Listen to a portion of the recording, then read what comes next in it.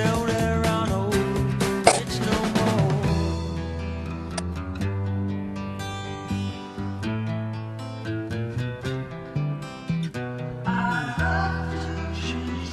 And Mr. Alvin Lee kicks off another 2-hour session here today on the Radio Ranch. Roger Sales, your host. It's the Friday session, and that usually, almost always, includes a Brent Winters kind of guy, and we're always happy to have him, and I think everybody walks away from these shows a little fuller and a little better person, quite honestly, from the things we get into. Brent, we missed it by one day. Today's what's that? Today's 2/12/21, not 2/13. So George Washington's birthday. Is it George Washington's birthday? What they used to celebrate before we combined them into President's Day? Yeah, good old days. And we left, or we put a new. You know why they did that? They put a new day, of course, in the calendar of federal holidays, and that was Martin Luther King Day. So now in the calendar, the only two federal holidays related to a man are Christmas and Martin Luther King Day. How about that? Mm-hmm. Brent, listen, he fooling around with those buttons. I can see that you unmuted the video. So that's what they like. So just hit that button and mute the video. It's not a big deal because we got pretty good fidelity today, but sometimes that extra video feed just eats up. Yeah, there you go. Eats up bandwidth and just makes a testy situation at times a little testier. I was talking right before we got on the air, and let's go ahead and get this out of the way.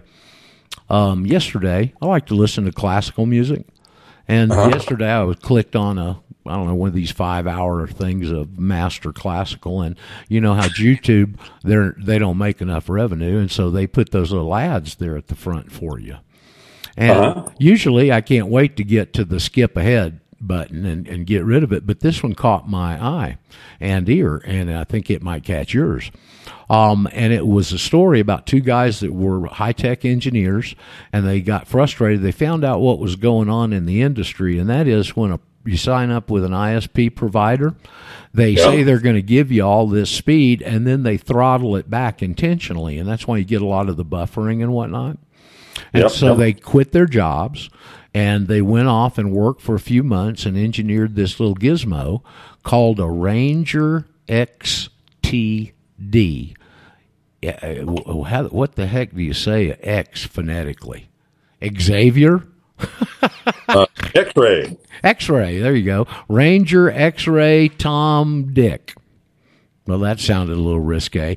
Ranger XTD, okay? So this little gizmo, and they demonstrated it, and you can go to the website and see probably videos there. I hadn't watched it over on the website, but I did dial it up because it really interested me, and I think it may interest a lot of you, especially if you live outside the country. This little gizmo is about $40 or $50. I think they want $100, but there's some specials on it. And you plug it into any outlet, and it bypasses the router and gives you the full strength of the provider. And it increases your speed, according to them, between 6 and 8 times. And they show it on camera. Yeah. So that may be a RangerXTD.com. Ranger, X-ray, Tom, Dorothy.com. Anyway, I just thought that was interesting. I'd almost like to buy one and try it down here. So anyway, that was one of the things. I'm glad you brought it up, and I have that problem. When you go to a hotel or a motel, at certain hours of the night or in the morning or in the evening, the company somehow throttles it back to where they don't have to spend as much money giving you power and bandwidth. And so, well, it could be, though, that these guys, this is how cynical some people are, and that means me. These guys are working in cahoots with the company to make more money. They figured they can make more money throttling things back and selling these gizmos. I don't know. But in either case, they're going to help, I guess. Well, I'll just go look at it. If it's something that, find a need and fill it. If it has found a need with you, you might want to go check it out. I'd love to get my hands on one. And like for you, in the instance, you're a traveling guy. You're always somewhere, okay? And very rarely home. On the days that we get together anyway. And you can carry this with you, and it plugs into any outlet, and there's no setup, no nothing. It automatically adjusts everything. Yeah. So I thought that was pretty if cool. you would please post that long set of letters and whatever it's named same thing. The name and the website are exactly the same. Ranger, like the Lone Ranger, rangerxtd.com. That's it. That's it. Okay. He's got a little picture of one of them, a little cute little thing there on the top of the front page. So, Brent, how you doing? We've had a little bit of water under the bridge here. We were also talking before the show, and we may launch out this way because it's certainly interesting, on Jeff's hypothetical. Jeff, why don't you repeat your hypothetical to Brent and the audience? I went to my bank less than 2 weeks ago, and as usual, they insisted that I be served out of doors, outside. And so I was. Well, the last time I went in, I gave the manager, who actually insisted I go outside, and then 10 minutes later brought out the money I was trying to withdraw. And so I handed her a legal notice that you can find at thehealthyamerican.org that lists the 3 different federal statutes relating to public accommodation, denial of participation, equal access. And I told her that, well, you and this institution are violating federal law. She didn't have anything to say about that, so I left. And so if I go back again and give them this again, maybe I'll video it, would a U.S. national, as I am, and I am also a person. Can't hear. So when the federal law prevents their minions from violating any person's, quote unquote, rights, do I not have standing?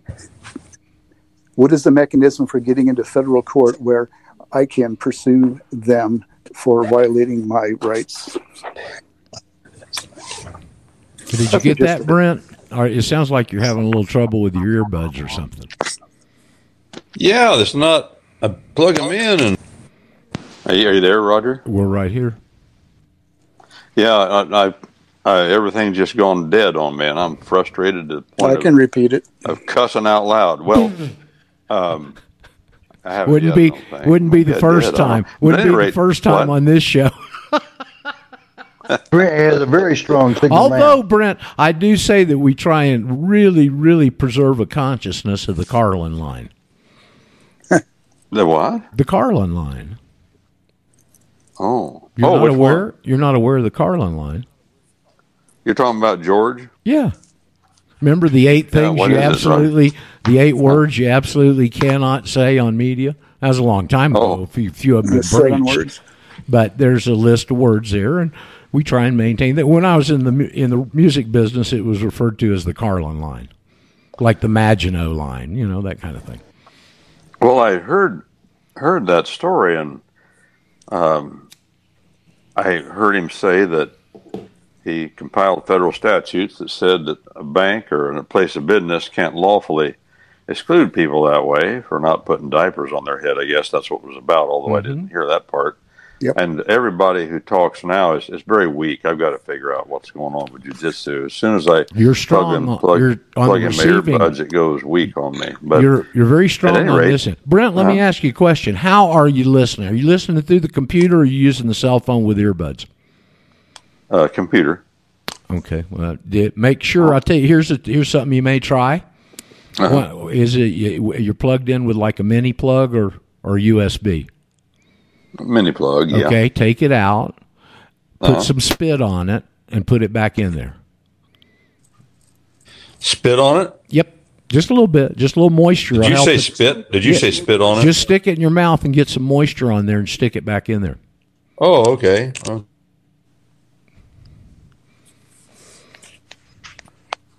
I mean, don't slobber like you're giving somebody a big kiss like Sue, but just put a little moisture on there. It helps the conductivity. That sounds like low-tech old school. There's Chris, our electrician. It's a poor man's way to get over that hump sometimes. Does that help, Brent? Damn, I didn't mean to like slobber on it. All you do is put a little moisture on it. Not like a big logie or something. Well, Maybe while just exhale on it. While Brent is messing with that, always some technical crap in there. While Brent's messing with that, let me bring up, in addition to what you're talking about, Brent, Jeff, there was a real egregious violation. Which of the wonderful bank Babylonian horse thieves do you use? Well, I don't deal with banks since 30 years. I've been a member of a credit union. Oh, okay. Well, then that's a little bit of a different horse. But Bank of America the other day had a request from probably the FBI, and they ran, I guess y'all have heard about this, but it's worth repeating. They ran an entire search on their database of credit and debit cards to find out a couple of categories: who'd rented any Airbnbs or hotels in the area, 3 states made any purchases, and had you bought any purchases at any store that sells firearms. And it was unsolicited except from the FBI, and they complied. Used to, they had to have a summons for that sort of thing, like the IRS is forced to use summons for books and records, because that's what I fought them on. Brent, did you get any of that? Are you plugged back in? Have we still got you? Are we going to have to send you back to technical school? I see him on the board. Oh, man, I just don't get it. I mean, this... While you're waiting for Brent, you're bringing up a very interesting question there, and that is called the cardinal rule. When in doubt, get a warrant. You must get a warrant to force production of information, except that when you realize that all licensees of the federal government, banks and otherwise, are subject to, and therefore they must comply, although they used to go under the pretext that they didn't have to without going through the technical hurdles of getting a warrant or a summons or a subpoena. Yeah, I mean, the banks would roll over anyway. Okay? As I've said on here so many times, there's no company that's going to fight your IRS battle for you. There ain't one out there. Okay? Brent, have we got you back yet? Well, I'll just be darned. I have no idea what's going on Brent's end. It ought to be a pretty simple matter. It sounds like it's one of the twin mini plug leads for headphones. You plug the audio and the video side in, and that is pretty simple to unplug it. There he is. He's on again. We got 2 double C's. Brent, do we have you this time? Yeah. Dog. Yeah, I'm here. Okay. All right. Yeah. Good. Well, if I drop, I'll just get off and get back on. That seemed to fix it. But somebody was talking about, well, of course, the fellow telling the story about the going into the credit union and all. And you were talking about production of books and records, and also Chris, production of books and records is a big deal. But there's a 1974, I believe it was, Supreme Court case, U.S. versus Miller. I remember Miller was in the heading, and the IRS had gone and told the bank they wanted his record. That's a long time ago. I used that case in my defense when I was fighting him on this. Well, I'm going to go a different direction. It may be a different case. This case said, this is U.S. Supreme Court, and the U.S. Supreme Court said you have no privacy expectation once you give information to a bank. You lose it all. And the government can take anything they want to take information-wise, and the bank has to give it up to them because the bank is insured by the FDIC. And besides that, a bank is under a charter of a corporation. And then they're under the overarching charter of the Federal Reserve Bank with which they all do business, Yep. And so the government, or the U.S. Supreme Court said you have no expectation of privacy, and when they demand records, the bank has to give it to them. Let me add to that. They've subsequently decided that when you give your money to them, it's the banks too. Well, now that's always been true. When you give money to a banker, title passes to him. Title. That means legal title. That means ownership. He owns your money. And he's under a contract to provide certain services, which means give it back. When people go into a bank and say, I'd like to have my money, and no, it's my money. I know you don't do that. Don't ever do that. I had a client that did that, and he got really upset because they said, well, we're going to have to wait a couple of days. He said, no, it's my money. Well, see, number one, it wasn't his money. That's why, by the way, that is why, because it's not your first of all, your money. Once you put it in, you transfer title. And once you borrow money from the bank, it's the same thing. Title of that money. You're not borrowing it at all. That's not what it is. That's a misnomer. They're transferring title and ownership to you, and then you transfer title and ownership to somebody else because you spend it on your house or your car or whatever it is you're buying. So that's an important concept to understand. And once a fellow understands that, that's why suing a bank's a waste of time. If a bank steals your money, and I've had cases like that, if they steal your money and you sue them, all you're suing them on is contract. And it's no crime in America to break your promise. And that's what a contract is. They've broken their promise. And if they break their promise, you can sue them, but you won't get it. There's no crime you can accuse them of, see, because it's a contract problem. Not a theft problem. It's their money. Go ahead. We've used the whole conversation, used the word money. It's not money. Yeah, good point, Roger. Everything is a ruse. You're right. And when we say borrow, we are not borrowing. When they say loan, it is not a loan. They're transferring title and possession to you to transfer it to somebody else. And proof of that is you do transfer title and possession to somebody else.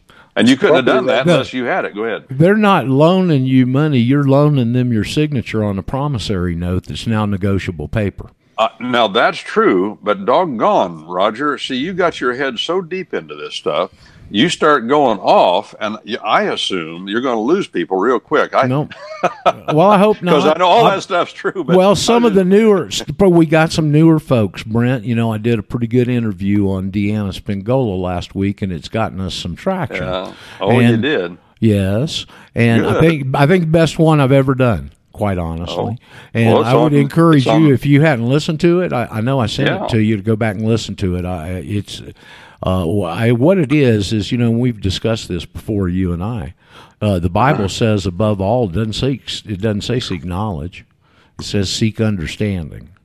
And I've gotten to a point where I've immersed myself in this stuff for so long, I've got a total understanding of it and can flip it around and explain it much easier than I ever could. Okay, and that was evidenced by the response I've gotten from all week long from that interview. Well, where's your interview? Well, I sent it out in an email to you, but I'll resend it to you. It's posted on castbox.fm, and I posted it even though it was on Saturday. Of course, normally we don't have shows on the weekend, so I had two open dates. So I put the Spingola interview on Sunday, the 7th of February, and I put about a 1.5-year-old interview with our friend Pastor Eli James, going over the same info with not quite as hard-hitting a perspective in the front. In other words, it's just a lot easier now. I think I can get anybody's attention in just a few minutes. But regardless, that's getting us some new listeners, and you're right on your point. And what happens, just an overview, we've gone into this on previous shows in much more detail. Won't do it here because I want to mention something else, Brent, that we were touching on earlier. And that is when you go in and sign, let's say you're going to buy a car. Are you going to pay for that cash, or are you going to do a financing? Well, I got to finance it. Well, okay, let's do the financing statement. That's actually a statute staple contract because it's got a recognizance on it. And then that is classified in commercial law as a promissory note. You're promised to pay that many payments that long. And it also becomes, I guess at the same time, Brent, correct me if I'm wrong, it falls into a category of negotiable paper. Now they take it over to the bank and they put it on double entry bookkeeping now. And this is what allowed them to pull this scam. They put it on the liability side of the ledger. You got two sides, assets and liabilities. They're supposed to balance. They put it on the liability side. Then they take and discount it into the secondary market to an investor and get back less than the total you're going to pay. And they bring that cash back and put it on the asset side. And that's what they pay the car dealer with. So they don't loan you anything. You own them and create an income stream called negotiable paper, and they work their magic on it. Now, Jefferson knew this because I read one of his quotes, Brent. He said, "No discounting of notes." He understood it. I don't know how fully, but he certainly had a grasp on the central concept here. Well, I would say that it is such a ruse, it's such a lie at every point, it's double speak, double books, that there is no understanding it. That's what I say. And so I say, no, I believe that. I don't think you can't make logical sense out of what you said. I know that you can follow the procedure they use, but it's not legal, it's not logical, it is a damnable lie that destroys countries and has destroyed. Now, to say that's why Jesus Christ said it's all what you described is usury, shuffling paper till there's confusion, and then I steal your money. Now that's the best way to describe it. Yeah, it is. I agree. All usury, I know you understand that, but you understand the detail of the procedure. But all usury is shuffling paper until it's confusion, and you got to trust the other fella, and then they steal your money. Okay, and that's why the Bible says usury is against the law, and in all the European world, maybe the rest of it, I don't know, but in the European world for centuries, it was called the scourge of all mankind, and it was against the law in all the countries of Europe and in England. I followed that a little closer, but it was against the law. And the reason it was against the law, because they saw, as the Bible says over and over and over, that becomes the foundation of all evil. It will destroy everything. Families, it introduced families. There's a lot of ways to destroy families, of course, but the evils that arise out of banking are what destroy everything. You know, it's funny to me, and I struggle with this too. I know usury God hates it.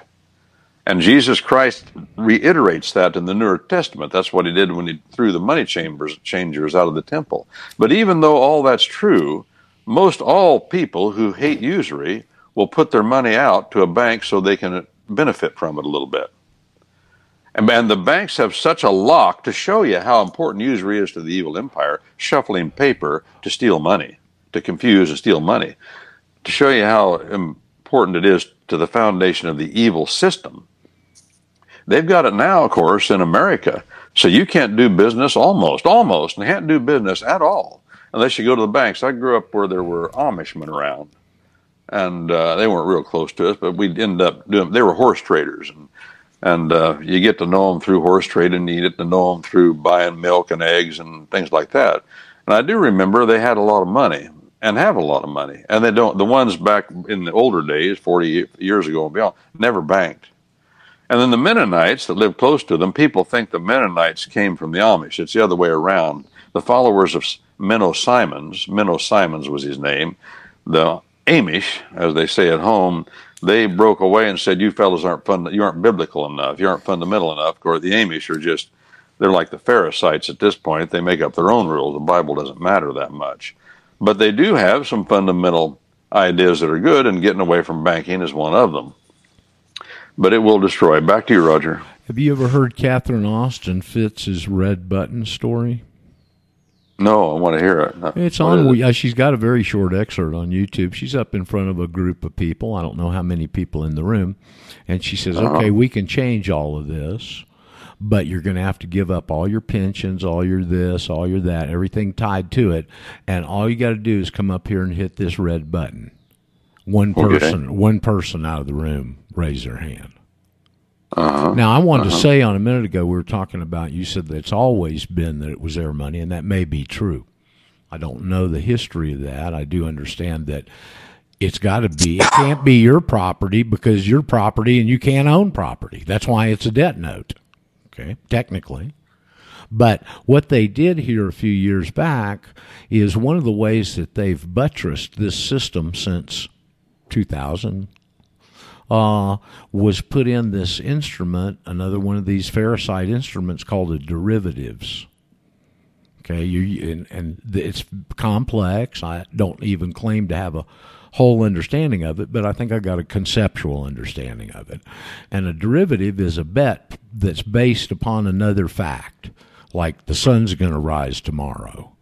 The interest rate of the 10-year note's going to go over or under some line, whatever, and then you make a side bet on that, okay?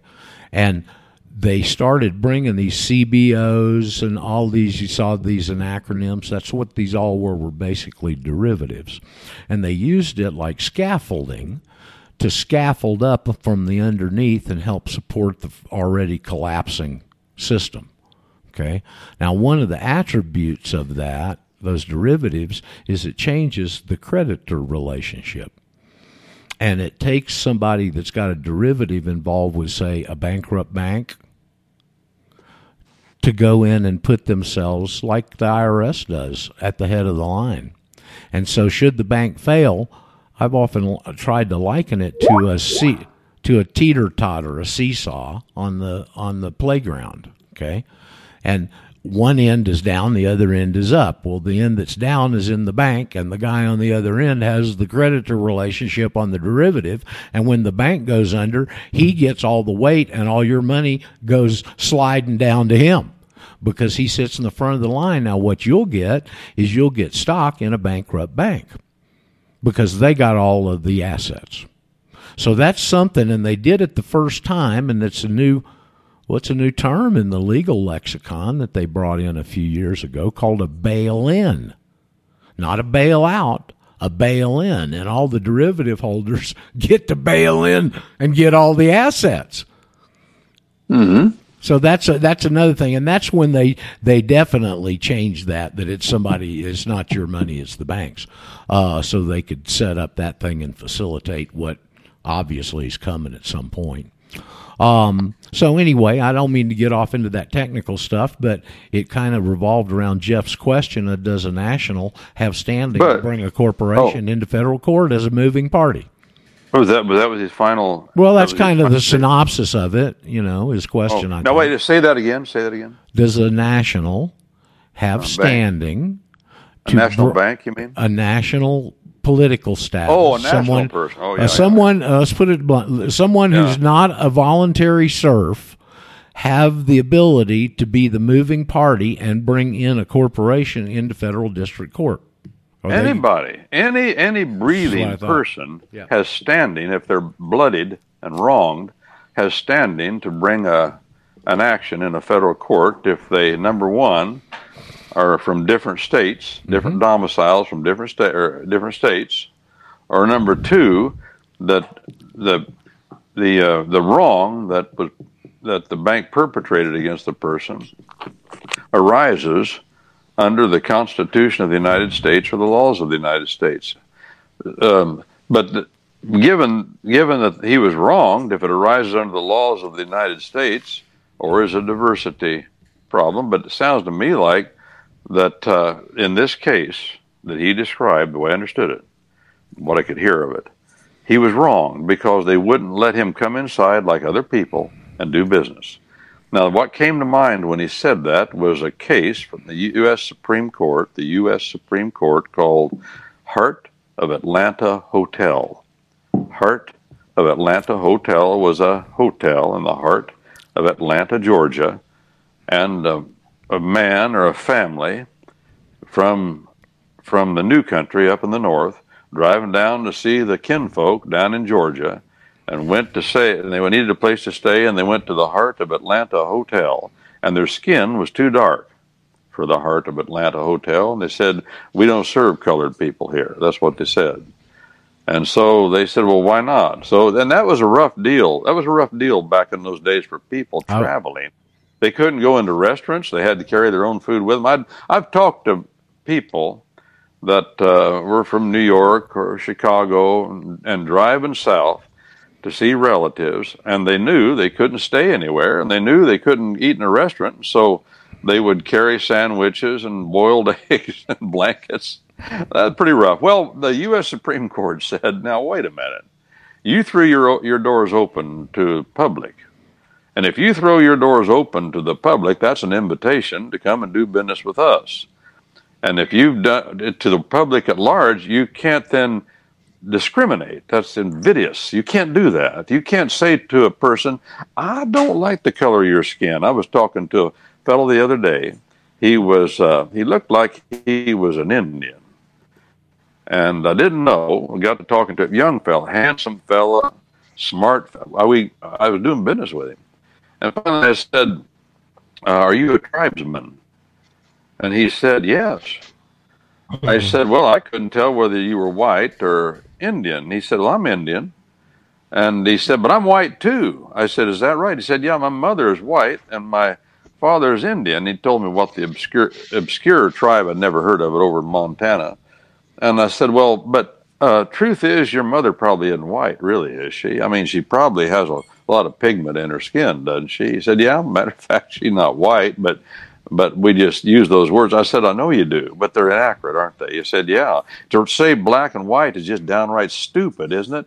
Or red. I looked at him, and one thing most Indians aren't is red. We call them red, but Right. They aren't red. You know, it's just all this stupidity. I was in law school, and we were going through those kind of cases, and I had a friend, and the professor said, let's go to the restaurant. Let's get something to eat and talk. And he was a nice fella, and we all went over the ones that wanted to, and pretty near all of us went. And I was sitting talking to this fella, and I don't know how it came up in the conversation. He said, well, skin color, race, he said, race is a matter of skin color.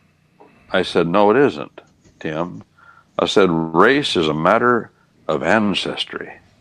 He said, no, according to the courts, race is a matter of skin color. Now, this is an intelligent young man. We're still friends. And he's gotten along good in life, raised a big family and all. But he was of the opinion that, no, he was the conviction that race had to do with the color of your skin. It doesn't. Race means root. It's a Latin word that, yeah, somebody just sent me a message, says black folks are either milk chocolate color or, and then coal black or something else. Yeah, that's true. Most of them aren't black, though, especially in America. And most white people, the only white people you're going to find that are white are albinos. That's it. And even they aren't pure white. They have redness to their color, of course. Well, he was under the false impression. Well, if that's true, then it's anybody's guess who is a Negroid and who is a Caucasian. If I think your skin is black enough or dark enough or has enough pigment, I could call you anything I want. And I know, Daniel Webster, senator from New Hampshire, Secretary of State at one time, and on and on. He was a proud Anglo-Saxon. He wrote about the Anglo-Saxon race and the attributes of the Anglo-Saxon race and how the Anglo-Saxon race had founded America and all the things they brought in the common law, and all that was good. Nothing wrong with that. But the truth is, his nickname was Black Dan. And the reason his nickname was Black Dan because his skin was so dark. Dan Webster. So skin color is not the test for a person's race. What is the test? That your pedigree, your genealogy, who your ancestors are. That's the test. Yep. And losing sight of that fact has created a lot of confusion and dissension in America.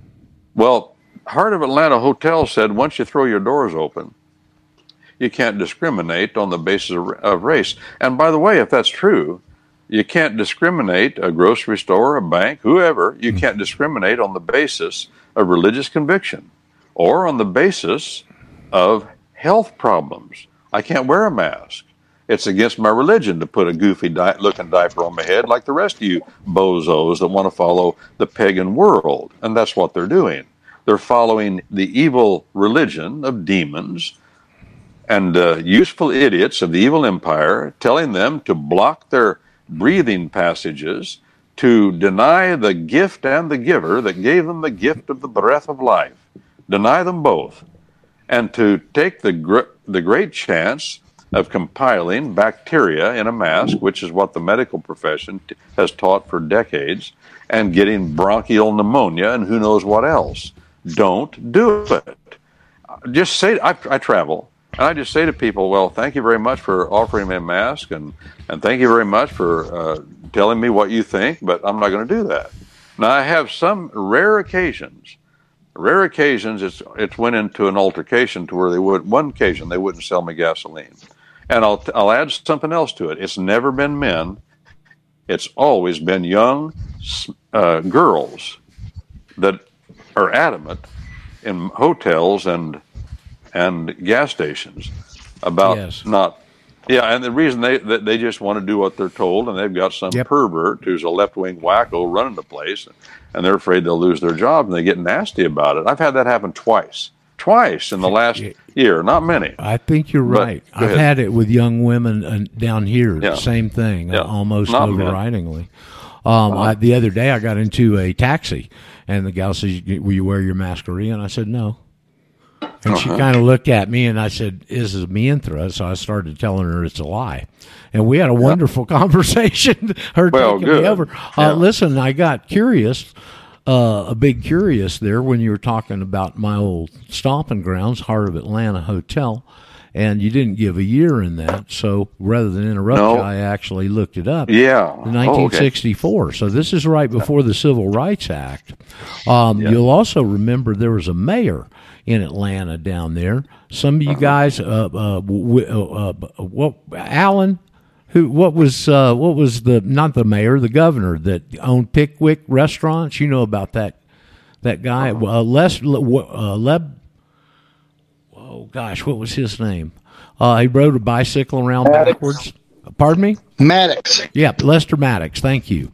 And you know about him, Brent? It's about the same time Lester Maddox was, and he really liked black people, but he was a segregationist. And the interstate case that went to the Supreme Court on interstate commerce came out of his restaurants and the product from Louisiana called Tabasco. That was before he got into politics. But yeah, he's a famous, pretty well respected governor down there by whites and blacks, by the way, in that time frame. You know, he agreed with Cassius Clay later to call himself Muhammad Ali. And also Malcolm X. Malcolm X, a wonderful writer. He's a good writer, and I'm not Islamicist like he was, but Malcolm X was a smart man. And his brain worked very well, and he was good with words. And he made the point: the black man's never gonna get himself up out of the ditch he's in, and if he keeps dependent upon whitey. And he said we must band together, keep ourselves together, help each other, and the white folk can do what they want. We don't need to go to war with them. We just need to. As the world is, we need to compete as black men and form our own communities. Now, I'm not taking a position one way or the other. I'm just making the point. That's not a white thing. That's a black thing. See, here I am saying black. They aren't black men. I knew a fella out in South Central Los Angeles, and he was a preacher. And he was a well-known preacher. He used to run around with Jerry Falwell and all that crowd back in the days they had the moral majority, and I don't promote that either, but I'm just saying he was in the main. He was a right-headed fella. He's passed away now. His name was E.V. Hill, and he pastored the Missionary Baptist Church in South L.A., a rough community. And he made the point. He told me this personally one time. He said, personally, he said it to me, right to my face. He said, don't call me a black man. He said, I'm a Negro. And I reject the whole idea of calling me black. The truth is, he said, and he was true, you could tell looking at him, he was part German. Because he was from the German belt down in South Texas, runs clear down to South Texas. And that's where he grew up. And by the way, he grew up in a community down there. Now this makes the point. After the war between the northern and the southern tiers of the states, his ancestors, going back to his granddad, packed up and left the South.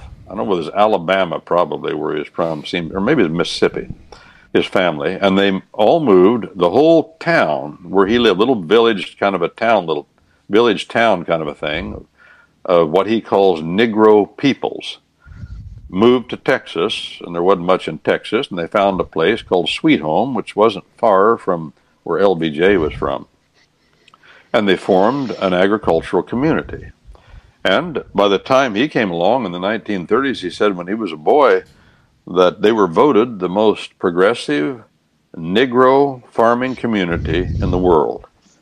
And he said, we went to raising peanuts, and we had peanut shakers, and he said, we had everything we need. We butchered hogs in the fall, and he said, we all helped each other, and we got along great, and we got along great with the sheriff in the county, who was white, of course, and we got along great with everybody, and we had a lot. But we kind of stuck to ourselves. He said, I'm not saying we have to do that, but he said, I'm just making the point. I heard him make a presentation about where he grew up and how well it worked one time. He wasn't a segregationist. I went to church there one time with about half a dozen other young men. I was in my 20s, and a big church, and we found ourselves sitting in the middle of what looked to me like a sea of blackness. All I saw was dark faces, and this white boy sitting here in the middle. And, of course, he'd preach for about 3 or 4 hours at a time, and he got an hour or so into his presentation. And it's a different experience than going to a church with white folk, of course. And he stopped and he says, there are white folk in this congregation somewhere. And he said, they're all sitting together. We do not allow discrimination in this church. And he ordered the ushers to come and get us by the arms and drag us around and scatter us over the sea of the congregation. and I have that community was so rough back then in South Central. That's where they had the riots down there by Watts, you know. But the ushers stood in the aisles during the service in uniform and white gloves at parade rest because so many winos and drug addicts would wander in off the streets and disrupt. So they had their own security in the building. But yeah, he was quite a character. He's gone now, and the influence that he had in his community was powerful, and it was right-headed. He saw that the black man, there I am saying it again. This is politically correct speech. What he called the Negro man and the Negro woman needed to learn to rely on each other and not upon whitey. God doesn't want anybody to rely on anybody. As a matter of fact, reliance is, by definition, trust. Trust is faith. All these words are synonyms. And God said, trust no man. Don't even trust yourself. You're a fool if you do that, he says. That's why our national motto says, trust in God and God alone, and not in man or the arm of the flesh. We are to be loyal to those of like kindred mind and spirit, but we are not to trust even our friends, even our spouses. Trust is for God alone. Loyalty is for God's people, like kindred spirits, born from above. These are fundamental concepts that are important, overarching, and are utterly ignored.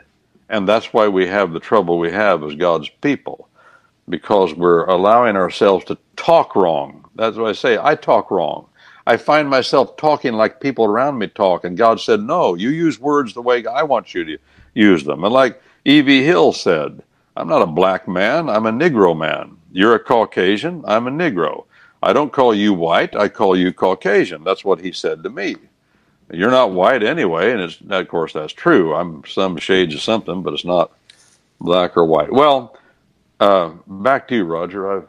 A lot of things when you're talking, I get so many thoughts that flash through my mind, and one of the things when people start talking like that is I revert back to nature. And if you look over in the great wilds, I mean, you don't see the zebras going over and hanging out with the wildebeests.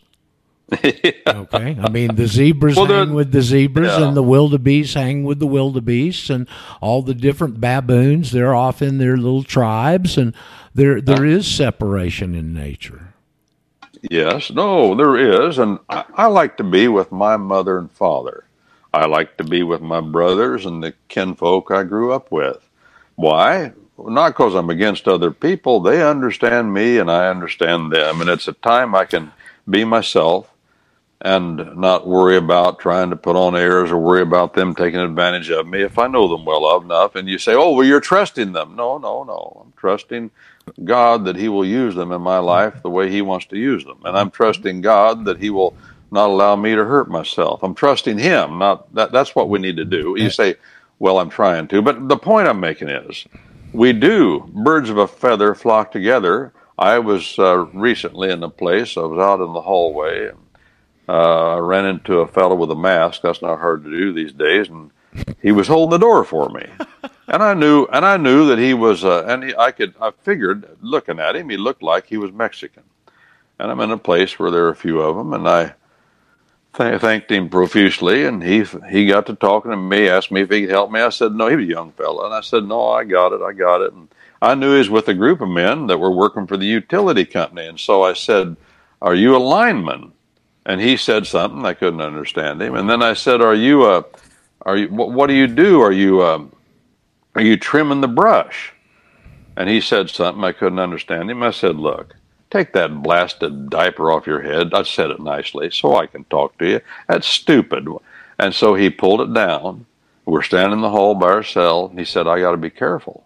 I said, well, of course I could understand him then. I said, why is that? He said, if any of us are ever seen without this mask on our faces, we are fired on the spot, working for a public utility company. I won't tell you which one. And they were the fellows that had the chainsaws and were trimming, so the brush wouldn't grow into the utility lines and all that. They're hard-working men. And I know how hard work that is. I've done a little bit of it. We're talking down dirty, ugly, scratching mosquitoes, and it's terrible work. Well, they're working hard. They're getting paid well. But it's hard work. Yep. Well, he is hanging. All of his buddies, I saw them out there. They get out in the morning and get ready to go. All these Mexicans together, talking Mex or Spanish, whichever you like to call it, because they're comfortable with each other. That doesn't mean he didn't want to take time. And he stopped talking to me, and finally I said, this is all a lie. Do you know that? He said, I know it. He said, and this is what he said to me. I'm quoting. Once I said this is all a lie, he said, I know. I do it for my job, and I trust God. He said that to me. Really? I don't know what he meant by that. I don't know why he didn't expound on it, but that was a stabbing statement. I said, I do too. And I said, the rest of this doesn't matter much, because in the end, God's going to crush like greasy little stink bugs all the useful idiots of the evil empire. It's going to happen, whether I like it or not. In some cases, I won't like it because it's going to be people that I know. And he exchanged a few more kind words with me, and we parted. But he understands his own kinds. He speaks their tongue.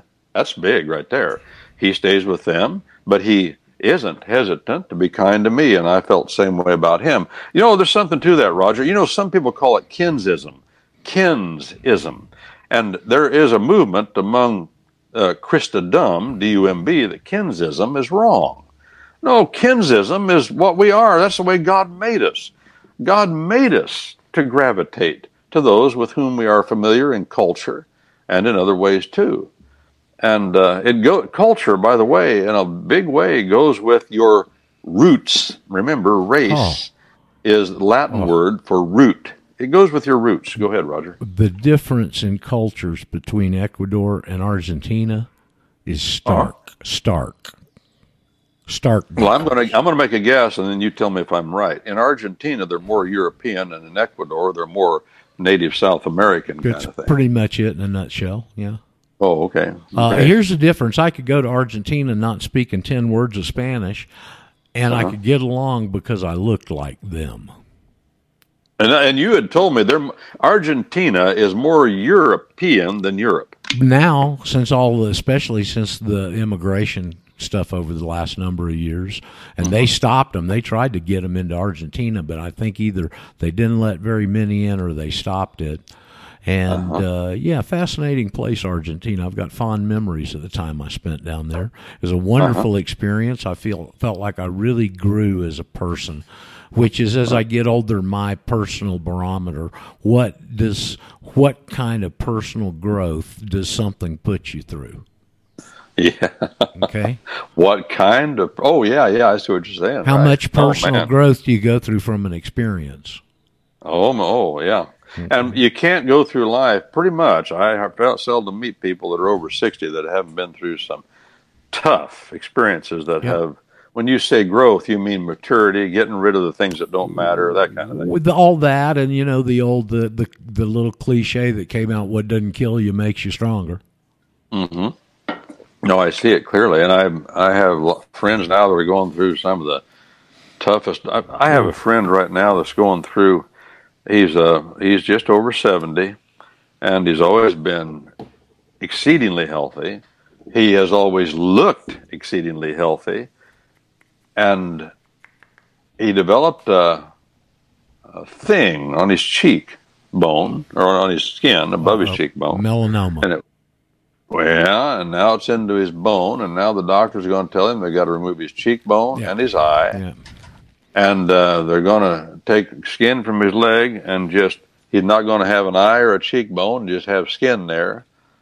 And I said, do you feel like you're one of the Hebrew boys going through the furnace? He said, yeah, I do.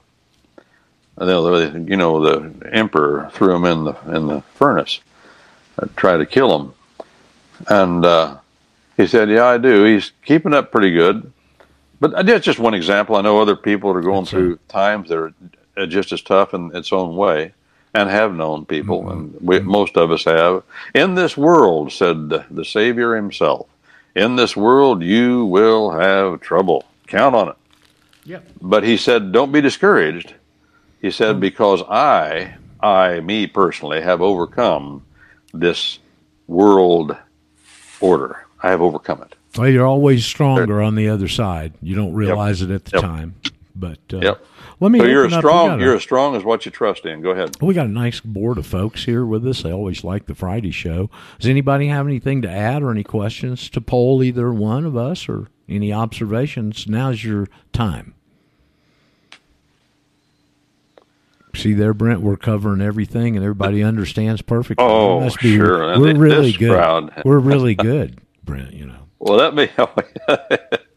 Don't bump us up too much, Roger. Listen, pride goeth before a fall.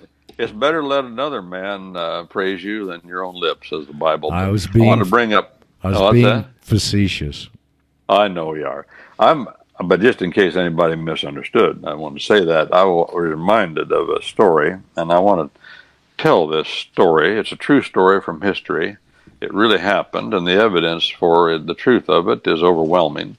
So I tell it as an object lesson, and that's what it was meant for when it was told. It was about a nation called Israel, and they were at war with the Midianites, and the Midianites.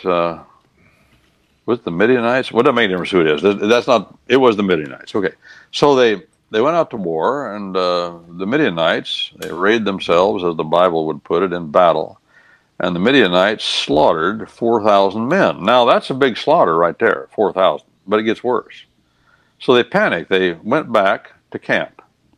They retreated to camp, and the war council got together of the older men, and they said, what's going on here? Where's God? Where is our God?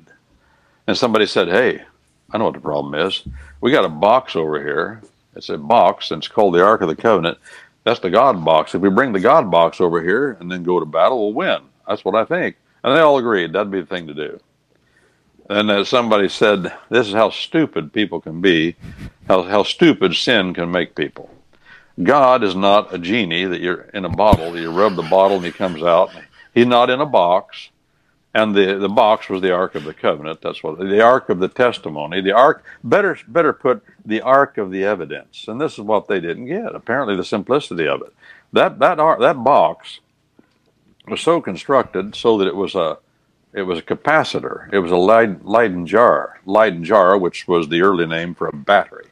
It collected a static electricity. It was a container overlaid in and out. with hedge wood, what I'd call hedge, real hard, tight-grained wood, but overlaid inside and out, pure gold.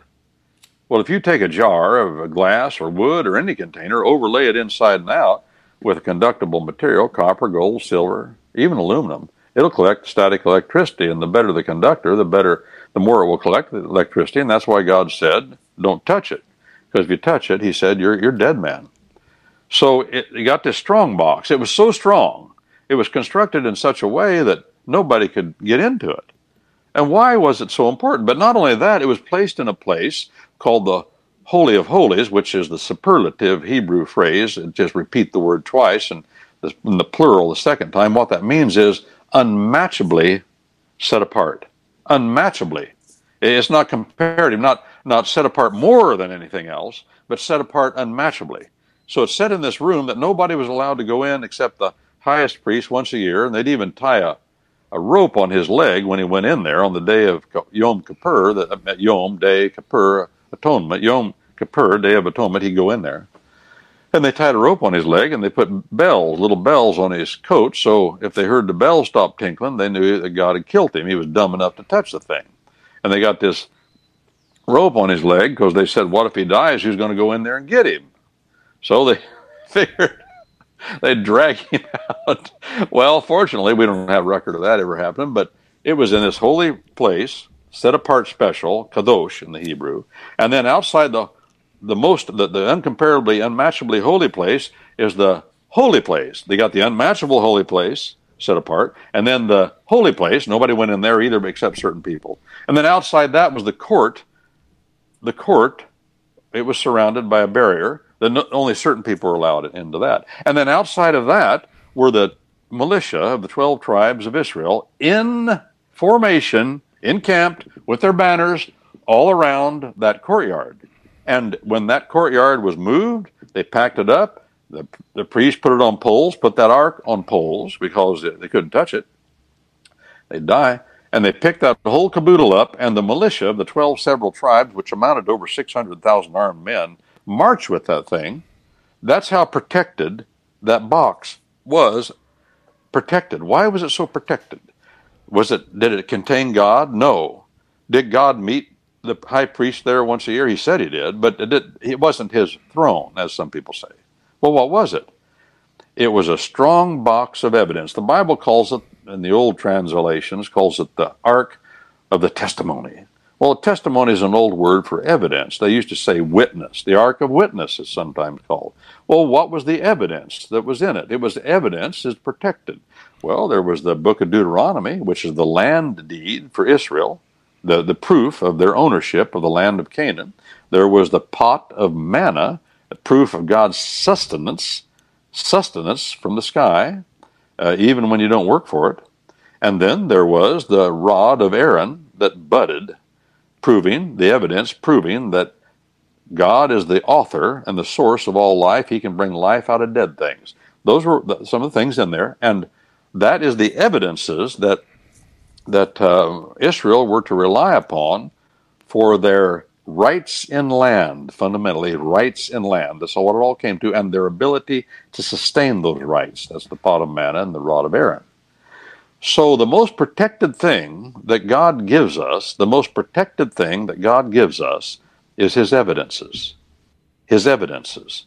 And with those, and we are to do nothing. I forget what the fellow's name was. He invented the modern computer, but he's the one that said only a fool would ever do anything except on sufficient evidence. Only a fool would ever do anything except on sufficient evidence. Now, God has so wired me and you, all men, that they live their lives moment by moment, millisecond by millisecond upon evidence. We don't stop to consider it because it's such a part of who we are that everything we do, I don't sit down in a chair unless there's some evidence that that chair will hold me.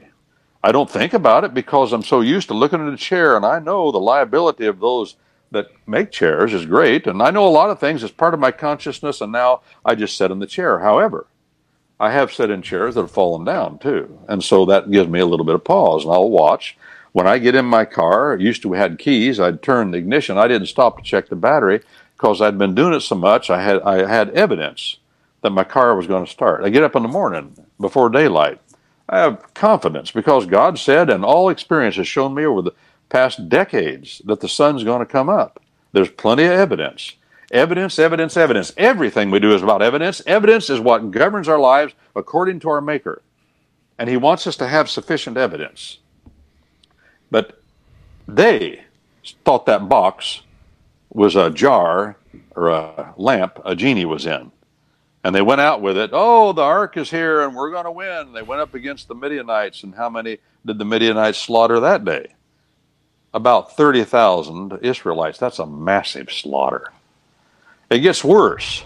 It gets worse. The stupidity of thinking that God is in a box like the Ark of the Covenant, not understanding that God does not allow idol worship. He doesn't allow specialness to things, but He does say this, that evidence is in there is what I want you to rely upon. The evidence. We have in our courthouses in America, where I'm from, every old courthouse, that's changing some now because of computers, but in our old courthouse at home, we've got a room right in the center of that old courthouse that's surrounded by steel. It has steel doors. It's not very big. It's a small county. I can go in there and find the final evidences, according to our common law and our common law tradition, the final evidences of land rights, and that includes oil, gas, mineral rights, coal, of farming rights, land rights, and then the pedigree of everybody that's born in that county, who their parents are. And that has to do with land rights, you see. Pedigree is something that has to do with land rights. That's why they're all together. And death, records of death and birth, which also have to do with land rights. Everything comes back to the land. That's the way it was with the Ark of the Covenant. And all of that evidence that we have, Roger, this comes back to you. And this is what I was thinking this morning and what you do. You want people, you don't want people, you want to teach people to make out an affidavit and file it. No, that's incorrect. Well, I'll teach people that. Correct me. Say it rightly so okay. I get it right. I want to present to people that they've got a choice that they didn't know they had. Now, whether they want to follow through on that for whatever reason is not my decision, and the reason for is because if and when you do that, you're moving back under God's laws and the common law, and it's not my place to tell you to do that. Okay, let me back up. You teach people that they can do that. And you teach them that they can file this piece of paper. And this piece of paper, however, is not the reality. This piece of paper is the evidence of the reality. It's the it's your diploma is what I call it. Yeah. Well, that, again, is evidence. A diploma is evidence of a course of study having been completed. And the same thing is true of the Bible, the book of Deuteronomy that was in the Ark of the Covenant. That is what we would call, with the Bible, for instance, we'd said for centuries, Christendom, D-O-M, that the Bible is the best evidence of what God has said. It's the best evidence. The best evidence rule of our common law bears that out as well. We call it the best evidence rule. But that is not the reality. The Bible is not the Word of God. The Bible is the best evidence we have of it. It's the evidence that God has preserved for us. And that can be shown with evidence too. But coming back to the reality of it, is the paperwork important? Is the Bible important? The written record, the evidence we have of it written on paper? Yes. God has made it so that that's what we must have. And coming back to the affidavit that you teach about, same thing. Is that important? Yeah, it's important. You need that. But even though you have that, even though you have a Bible set, and we used to say, even though you have a Bible on top of the television set, people don't have television sets anymore. You go to homes all over America, millions of Bibles on top of television sets. And if you pick them up, you'd have to dust the dust off of them. Yep. That's the evidence. That's not the reality. That's right. Even if you have the paperwork done, people say to me, Roger, I need to get you papered up. Well, I know what they mean when they say that, but papering somebody up, getting the paper in, doesn't bring the enjoyment of the reality. And this, you have to do that yourself. It doesn't. But you have to get the evidence in place. You have to recognize the evidence. Go ahead. It doesn't bring change either. You know, I like to look at things as opposites, as dialectics, because it gives you the other side. Uh-huh. Now I maintained for a long time that if I would have done it I probably have more students, really. But I could say, listen, This is all very complex, and it's all mystical, and you have to have the special knowledge. And if you'll send me $1,000, I'll send you the magic paperwork. Okay. Mm-hmm. So what are people going to do? They're going to get the paperwork. They're never going to read a sentence. They're going to file it, and nothing's going to change because their thinking hasn't changed. That's right. You've got to get the education because the empowerment and any change that's going to be substantive, that's where it comes from. It doesn't come from sending a piece of paper to the Secretary of State. No. So having a piece of paper, having a Bible, filing a piece of paper, having the Ark of the Covenant is not the reality, and nothing will change. The only thing that will change the mind of man and his point of view is to bury his head, as the Bible says, in musing, in chewing the Bible like cud. You got to get the Word of God in mental sod, and there's not going to be a change. Having a Bible doesn't change it. Well, the evidences are there, and God makes us. He knows everything. He doesn't need evidences. He's made us, so we have to have evidences. That's why we have trials and jury trials, and that's why we rely on and we make decisions based upon the gathered knowledge we have. That's the way God made us, and He insists that we rely on the evidence. And as a matter of fact, the word in the Newer Testament and the Older Testament, both of them, the Hebrew word and the Greek word, pistis in the Newer Testament, amen in the Older Testament, the root word, mean to rely on evidence. We translate them faith, that's a weak word. I like to translate trust, but even better yet, reliance on evidence is exactly what those words mean. And if you're not if you're just saying, oh, I just believe in Jesus, that's silliness, utter silliness. No, you don't just believe in Jesus. You trust the evidences that He has given you. He says to the Pharisees of his day, He says, if I were to raise a man from the dead, or if a man were to come back from the dead and tell you what I'm telling you, you wouldn't believe him. Yeah, right. Miracles don't make any difference to people that aren't persuadable. He said, if you will not rely upon the prophet, the scriptures, the sign of the prophet Jonah. Jonah is a prophet, wrote a book of the Older Testament. He wrote it. It was written about him, at least. We know it's there. He said, if you're not going to rely on that, the evidence of what I have said, nothing will change for you. You're going to continue in your evil. You've chosen not to do that. You've substituted the tradition of the elders, which is now called the Talmud and the Mishnah, for the Word of God itself and the law of God itself. You're still in your sins, and you're still bound for hell. That's what He said to them. Now, I can take what He said and the record that He substantiates to be true, or I can take to be true what these other people out here, these religionists, are telling me that none of that is true. No, I think the evidence is pretty strong. Matter of fact, it's overwhelmingly strong that what Jesus Christ said is true. Absolutely. Back to you, Roger. No, it's absolutely correct. And one of the things I do here, and one of the reasons I like to have you on Friday, is you button all this up, and you button it up in a way that I can't do it, and because I don't have the knowledge you do in that area. But what I try and do in the legal and the political stuff, you can always trace it back to there. So I've come over the years to find out where the important touchstones are, so you can take that principle, the way it's manifested in our lives, society, and culture, and tie it back to that. And then that helps to spurn the spiritual flame in people that are attracted to the message. Okay? Now, there's people that aren't attracted to my message, and I put it in front of them, and their response is, I got to learn all that stuff? Well, then first of all, as I'm thinking that through, then you're not a truth seeker, because that's where the truth is. And if you don't want to learn and take the time to learn the truth, then you're really not in our game. Okay? And that's right. And the other overriding thing I've seen usually, Brent, is that people that the message doesn't take with, like your polio vaccine, the ones that it doesn't take with don't have a spiritual base in their lives.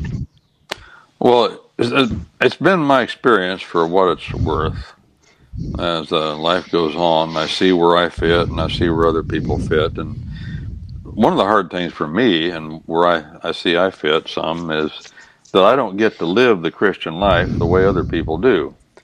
In other words, I do spend a lot of time in the Bible, a lot of time, just doing all sorts of things.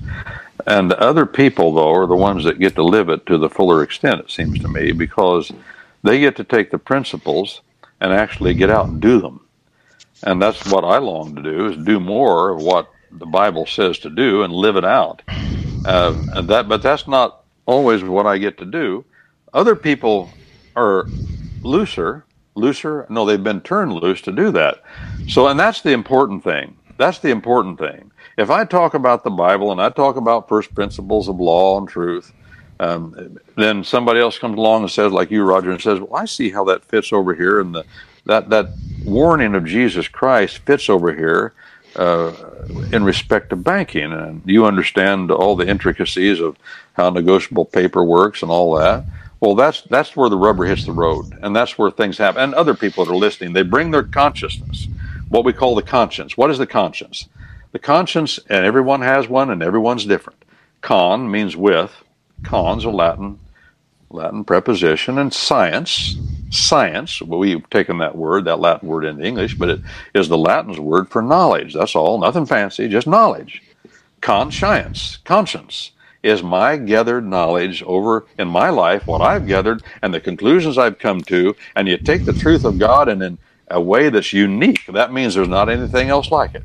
You apply it to your specific circumstances that nobody else has in a way that I'll never understand. And that's what you must do, and we can enjoy life. And we will enjoy life as we do that. We will not enjoy it. We will be restless, as Augustine says, restless, until we find our rest in Him and what He has said. Is what He has said the evidence of what He has said? And we have the best evidence. But He wants us to play it out, to exercise discernment. That means to make choices of right and wrong in individual instances. He's given us that jurisdiction here and now, and that's what we're to do in these evil times of this old world. Ooh, boy, aren't they? I'll tell you one thing this has done for me, though, that I've come to realize over the years, Brent, that's real important. It's given my life a purpose that I never had in life before. In other words, going out, I've done a lot of cool things in this life, the record business and hanging out with the most famous people in the world and all that stuff, okay? But those were actions and they were enjoyable, but they weren't purposeful. Okay, this gives my life purpose. When I get back an email from somebody here in the last week that I've sent that document to, and they go, thank you for everything you're doing. That is reward that money can't buy. You can't buy that feedback. Okay? No, that's true. That's right. There's a purpose, and again, coming back to conscience, and I have a conscience, and I know a conscience, of course, and that means my gathered knowledge and understanding from my unique circumstances. Everyone has that. There are people that are listening. I run into people that are Dutch Reformed. In other words, they're of Dutch descent, and therefore they came to America, and they're in what we call Reformed communities. There were two major groups in the Reformation of the Church, and back in the 14 and 1500s and into the 1600s. There were the Reformed groups, and there were the Lutheran groups. The Lutheran groups followed the teachings of Martin Luther, and some of those fundamentalist groups still do, and we have them here in America, the Missouri Synod and the Wisconsin Synod and others. But they were different because Luther broke with the Reformed tradition. The Reformation was all one, and then it broke because Martin Luther couldn't separate himself. As a great guy, Martin Luther, did wonders for, God used him, I should say, to do wonders for who we wouldn't be here without Martin Luther. But Luther couldn't get away from transubstantiation. He tried, and finally his contemporary and a fellow speaker of the German tongue in Switzerland, the Swiss, or the German-speaking part of Switzerland, the leader of the Reformation in Switzerland was a fellow named Ulrich Zwingli. He was the last of 11 boys in a family, and they were goat herders, and he became a Romanist priest, which means he was a lawyer of the law of the city, the canon laws of Rome, the Code of Justinian of the Roman Empire. That's what a Roman priest is. But then all of a sudden, I don't know how it happened to him, but he said, wait a minute, the Pope's not the final authority, the Word of God's the final authority, the Bible. And he went and took the Bible, he went to the Münster Church in, not Zurich, but, Zurich, in Zurich, Old Town Zurich. I've been to that church, huge building. But a huge, and when I say huge, I mean a few city blocks, the way I remember it, but he got up in the pulpit, which had no emphasis in the Roman Church. The center of the Roman Church is the Mass, not the preaching of the Word of God, but the sacrifice, not the Lord's table. That's Protestant. We say that's not a sacrifice, but they say the Mass becomes the center. Well, they built a pulpit. He got up in the pulpit, and he got in the book of Matthew, and he began to teach through the Greek text, expounding, unpacking what God said in the Gospel of Matthew. And the church was so filled with people, they were standing out in the streets, they wanted to hear what God said and hear it explained. Well, he had a meeting with Martin Luther, because they didn't break from the Church of Rome. The Church of Rome threw them out. That's a misnomer to say they broke with Rome. That isn't it. Well, Luther and Zwingli, they couldn't come to terms over the Lord's Supper. Zwingli said these are symbols. The bread and the wine are symbols. And Martin said, no. He said, I won't go as far as transubstantiation to say they are the body and blood of Jesus Christ. But he said, after they mumble those words, hocus pocus, hocus corpus meus, no, I don't say that, but I do say that the presence of the body and blood of Jesus Christ are in, through, around, and under these elements, the bread and the wine. And he called that consubstantiation. Con means with, see? So with, the body and blood of Jesus Christ are with the bread and the wine in a real way. Really, they really are, he said. And the Rome said, no, they are the body and blood of Jesus Christ. The Lutherans say the body and blood of Jesus Christ are with the bread and wine. And Zwingli said, that's silly, boys. This is bread and wine. They are symbols of the body and blood of Jesus Christ. And I think that's easy to show in the Bible, contrary to what they say. Well, that really upset Martin, and they broke. So then there was the Lutherans, and then there was the Reformed tradition. The Reformed tradition overcame Scotland, and it overcame England, namely the Puritans of England, which were Anglicans, and the Presbyterians of Scotland. And they are Reformed. And then the Dutch Reformed and the German Reformed. Well, the reason I'm saying all that, my consciousness comes out of the Reformed tradition. And so there are two great creeds of the Reformed tradition.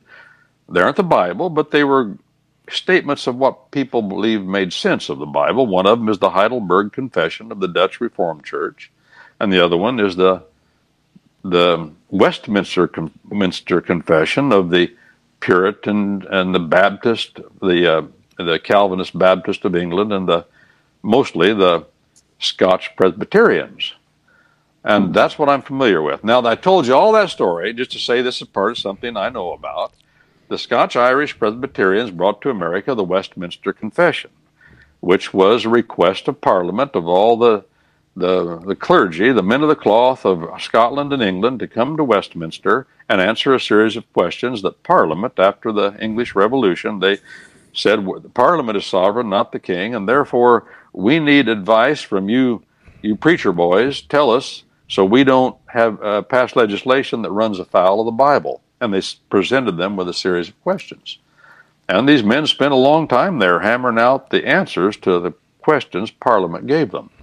And they formed those answers, they formed that later into what we call the Westminster Confession of Faith, which also has with it a catechism, a teaching tool to teach what these fellows got together and said. And I've never seen, the Heidelberg Confession is good, of course, too, but I'm not as familiar with it as I am the Westminster. And the Westminster Confession, I've never seen a document that grasps the fundamental doctrines of the Bible and puts them forth any better than the Westminster Confession. Okay, the Catechism, and here's where I'm driving at. The Catechism of the Westminster Catechism, they call it, has one question. And then after that is a series of over 160 questions that expound further the first question asked in very organized fashion. Catechism means you ask a question, the student learns the answer to the question. That's the old Greeks called that to catechize. It means to just learn the answer to questions. The first overarching question of the Westminster Confession is this. And you'd mentioned this, Roger, when you said purpose. The first question is, what is the chief end of man. What is the chief end of man? And every child and every person, even a grown-up who learns that, learns the answer. And the answer is to glorify God, number one. Number two, and to enjoy Him forever. To glorify God and enjoy Him forever is the chief end, the purpose of man. There is no other purpose. There is no higher purpose. It's the only purpose. Not glorify yourself, not glorify Donald Trump, not glorify Joe Biden, not glorify the Holocaust, not glorify the land of Israel, not glorify nothing. Glorify your Maker. That make Him look better.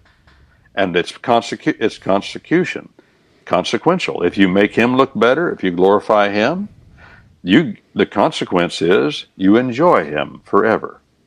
To glorify God and enjoy Him forever. The Bible says that over and over, and that is the theme of the Bible as to the race of man. And if this now the Presbyterian Church in America, which came from Scotland and then came from Ireland, the Scotch Irish brought it over. Those were the Scottish people that transplanted to Northern Ireland. That became the foundation of American government. And why do I say that? Because Princeton Seminary, Princeton College, was the Presbyterian college in New Jersey. James Madison was a graduate of that school. Many of the other fellows that signed our founding documents. And the president of Princeton College, when James Madison and those other fellows were there, was a man by the name of John Witherspoon. He was a signer of those documents as well. Mm-hmm. John Witherspoon was recruited by Americans to come from Scotland and become the president, one of the presidents of Princeton College. Princeton College was a Bible college. John Witherspoon was the leader of the Scottish Enlightenment. It was a Christian movement at first. It went awry later, but the Scottish Enlightenment said two things. Said there are two volumes of God's revelation of His will to man. The first volume is unwritten. The laws of nature, says our Declaration of 76. The second volume is written. That's our Bible. The first volume is the law of the land. It is our common law, unwritten. It's the Lex Non Scripta. The second volume is the Bible, written. That's what our Declaration of 76 says. That's John Witherspoon. John Witherspoon came to America. He's called the father of the fathers of America because he's the one that was in charge of the education of many of the shakers and movers that put the country together. John Witherspoon, the Scotsman. When I forget which parliamentarian it was, that stood up in Parliament and he said this. He said during the American War for Separation from Britain, he said, Cousin America has run off with a Presbyterian preacher. And everybody, and then he said, or a Presbyterian parson. Cousin America, I'm quoting, Cousin America has run off with a Presbyterian parson. And everybody in Parliament knew who that parson was. It was John Witherspoon. Now that's the story that's not told, as Paul Harvey used to say. But it comes down to a man whose mind was immersed, because even yet today in the Bible-believing Presbyterian denominations, and there are a few of them here in America, and there's some in Northern Ireland, they all say, if you're going to be a clergyman, you're going to be a parson in this Presbyterian group, you have to swear that you agree substantially. It's not the Bible. The Westminster Confession is not the Bible. So they don't require you to believe implicitly and without exception, but they do say you must adhere and believe substantially in the truth of the Westminster Confession. And if you have a reservation about something, that's okay. And, every man's allowed to disregard what he thinks is not a proper expression of what the Bible says. But that particular document, you can look it up on the internet, and it covers all the tough questions we're talking about today when it comes to politics. There hasn't been a group, I say, in America, the Puritans. The Puritans were very influential. There was the English Reformed tradition.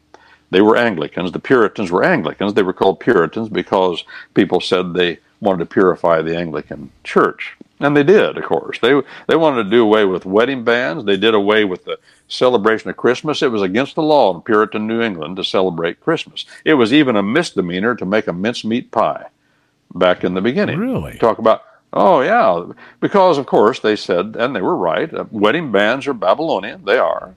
Christmas is Babylonian. In England, listen, when Washington crossed the Delaware to attack the Hessians and surprise them, and he did, and he defeated them and killed quite a few of them. Remember what they were celebrating? Christmas. They were Christmas, because they were German. And the Babylonian movement of Christmas had engulfed the Germanic states by that time. But it had not engulfed England when we separated. Christmas was not a big deal in America. To the Americans, we were English-speaking people. It wasn't a big deal to us. But it became a big deal in the mid-1800s with the writing of the story of Ebenezer Scrooge, A Christmas Carol. Well, isn't there some verse in the Old Testament that says, don't have trees that you decorate inside your house? Prophet Jeremiah, he Christmas, right? Prophet Jeremiah said, yeah, you do all these things. He's talking about what Israel does and how they did it there. Of course, they didn't have evergreens, but it comes back to the worship of the woodland. And remember, in the Older Testament constantly, dozens of times it says, you shall not have any high places. You shall not have any groves of trees near the altars that you put up for me. And of course, they weren't to put up fancy altars. They were just a pile of rocks, because he didn't want them worshiping, to look at things as idol worship. So, but no groves, because groves around altars give opportunity for secrecy, and that was the worship of Asher, which means grove of trees.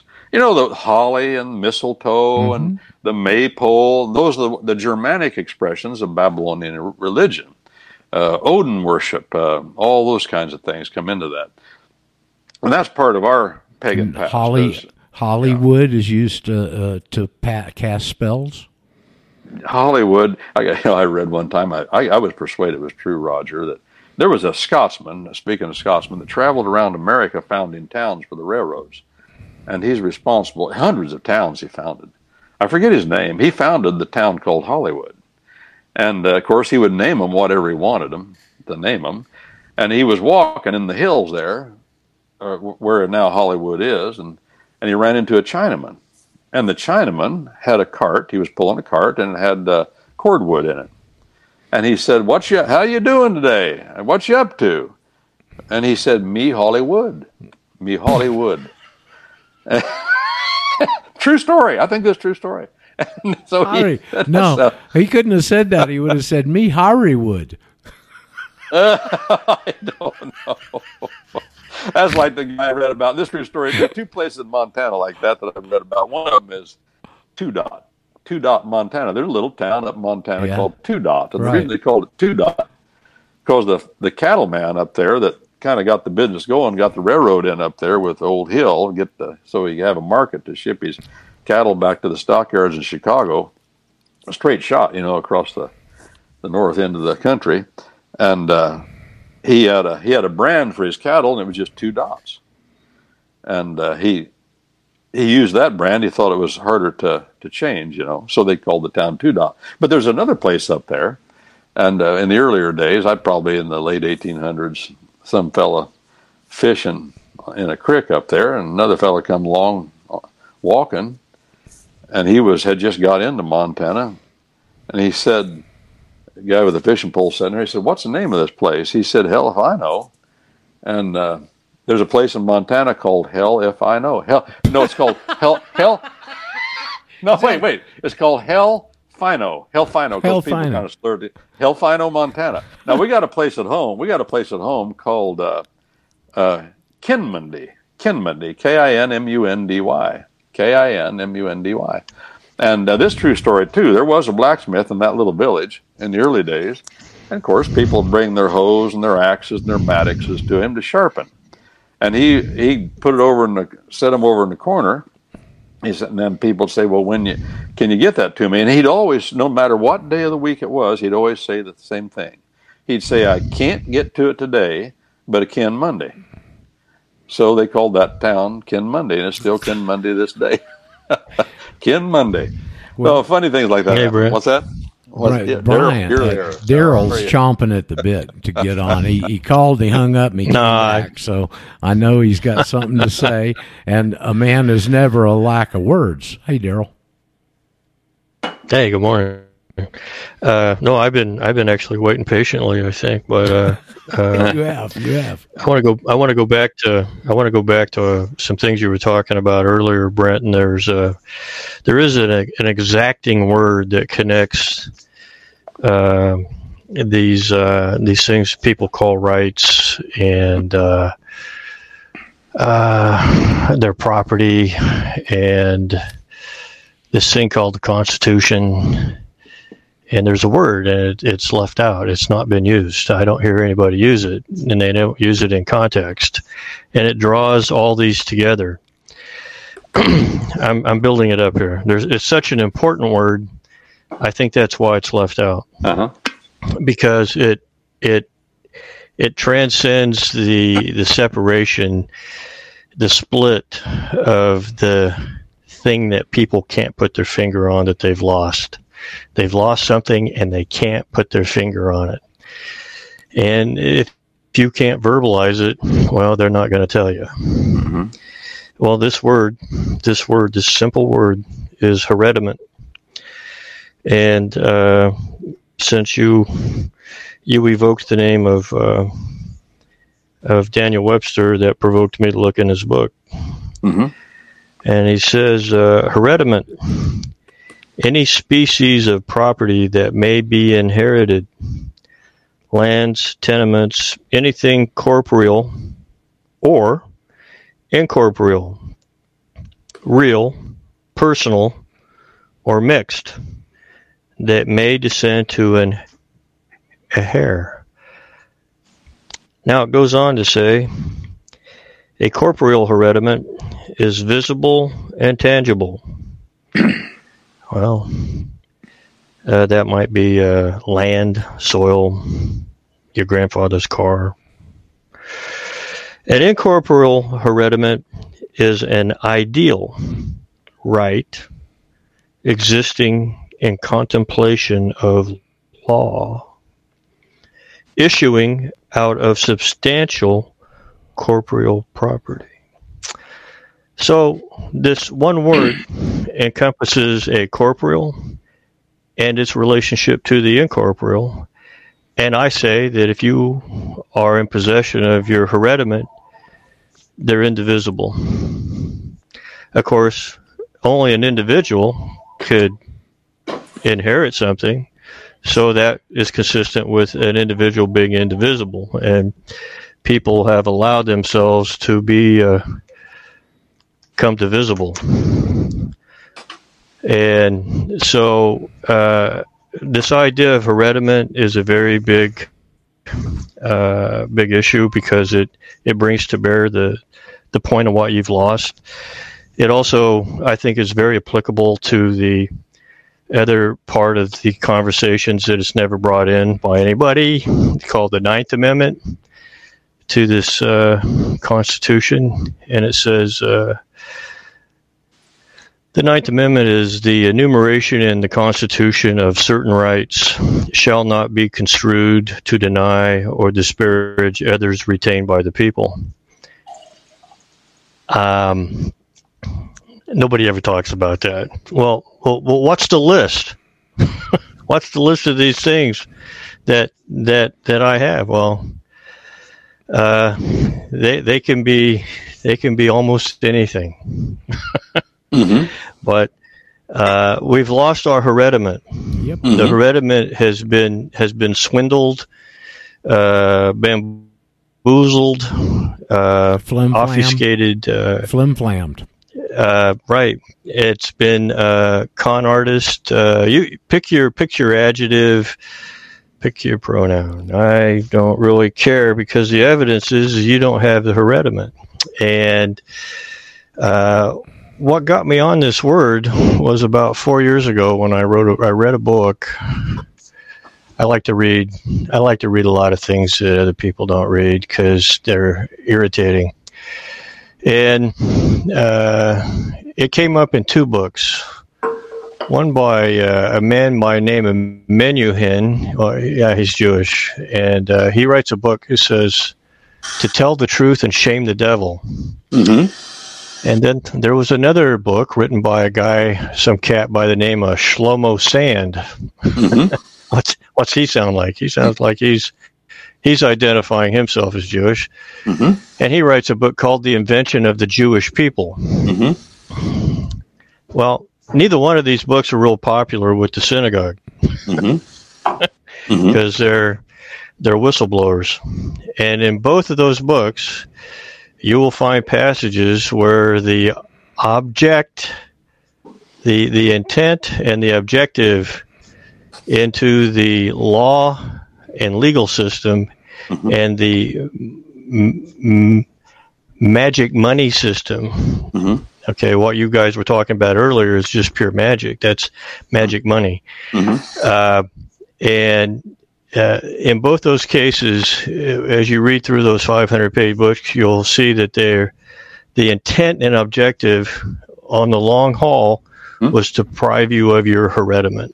Yep. And this is at the crux of what the corporeal people are experiencing right now and can't put their finger on. You see what it is, The Daryl? hereditament. Let's put our finger on it. They're PO'd because they sold the blessing for a bowl of porridge, and they're going to steal it back. Yeah. Well, I mean, it's this could be part of Esau's fables, right? So, I just wanted to drag that out, and I also wanted to make a connection on this issue of the matter of race. And race took on a completely different connotation in the early 1800s with a Episcopal preacher from England named Malthus. And his ideas, which were picked up by the Darwin family and the Galtons, which then they were the progenitors taking Malthus's work and their ideas on race and from that forms the basis of Darwin. So you can't really be if you claim to be a student of the Bible and embrace its covenants, you really have a problem with being a racist. But I need to qualify that because the racist and race has been redefined. It's been redefined, and it's been redefined through Darwinianism. And of course, this has turned in. They've allowed over the last 180 years, 200 years, this perversion and understanding of what words means in peoples has allowed them to create transition from biblical understandings to understandings in human secularism. So we have Christians who actually are human secularist Christians. Yep. And so this is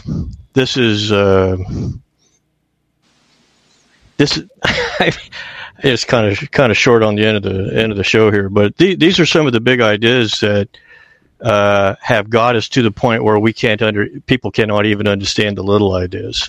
So, you can.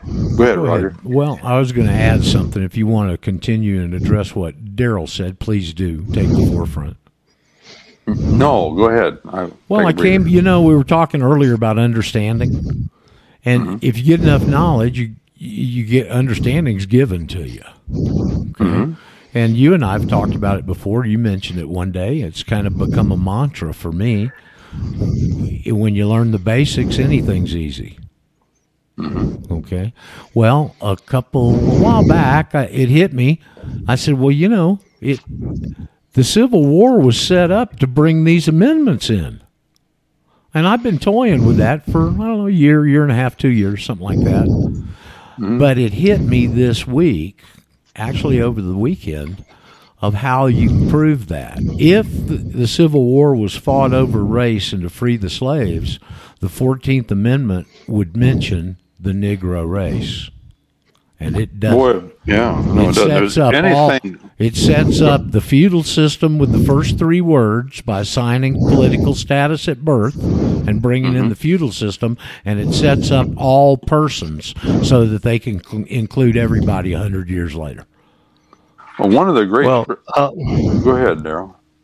Go ahead. Well, I just want to. I'm not trying to ante up on the what's on the table here, Roger. But I'm going to take it a step further. If it hadn't been about race and creating division, and if it had been based upon morals and ethics and values and virtues found and contained in Scripture, they wouldn't have had any need for a 14th Amendment. That's because correct. They would have integrated these people into the very basis of state citizens, but that would not have allowed them to reconstruct a new constitution and a new class of people. Well, they would have made them state peoples, just like everybody else. Well, but they didn't, and that proves intent. And they had another chance to do it in Ferguson and Plessy. And what side did they default to? They decided to get rid of Ferguson and make everybody a Plessy. Now, there's a little history that leads up to that. There's a vacuum there, and it's worth talking about. It's brought up in the slaughterhouse cases point blank. And it refers back to Dred Scott and the decision of the Dred Scott case. And then it makes a statement. It was a discussion in the public journals and in the newspapers of the day whether, because of Dred Scott, whether a person who'd been born in D.C. and the territories and always lived there could be a citizen of the nation because they weren't the citizen of the state. Now, where that's being brought up today is this new bunch up there is trying to make Puerto Rico and D.C. a state. I think all this would go away, all this confusion over citizenship, and it is confusion in most people's minds, if we would struggle harder to see what the Bible says about that matter. And the Bible says, as a general principle among men, number one, that there will not be two laws within the geographic boundaries of your country. That's what God said to Israel. There'll be one law, and it will apply the way I want it to apply. And in the history of mankind, we continue to struggle. In Spain, for instance, let me back up. I got a little time. I can tell this one, I guess. The Goths came down and sacked Rome. Well, who were the Goths? They came down in about 250,000 strong. Now, that's men, women, and children. Nobody knows why they got up and left, but they left, the Goths. Or the Goths. Those are the Swedes. Who are the Swedes? They're Anglo-Saxons. The Swedes are Anglo-Saxons. Sweden was colonized. A fellow by the name of Geating, who was an Anglo-Saxon. Well, we don't know whether he's Anglo or Saxon. Those are two separate tribes. And then the other tribe was the Jutes, the Danes. They're commonly called the Vikings. But the Goths came down, of that kind of people, came down to the borders of the Roman Empire, and they asked the emperor for permission to enter.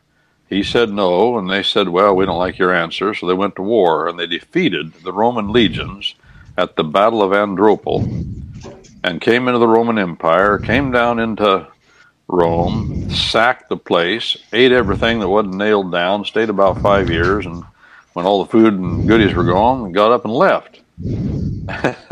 And when they left, they went to Spain. And they mixed with the Spaniards. Well, that created a problem for the Spaniards. And it wasn't long until the Spaniards began to say, well, we got to have two laws here. We got to have one for these Goths, and one when a Goth goes to court against a Goth, they can use their common law, because they had a common law fundamentally like ours. But when the Goth goes to law in our courts, our tribunals against a Spaniard, we're going to have to use a different law. Well, they had all these different scenarios worked out and what law would be used. But the short of the long of it is, it never worked.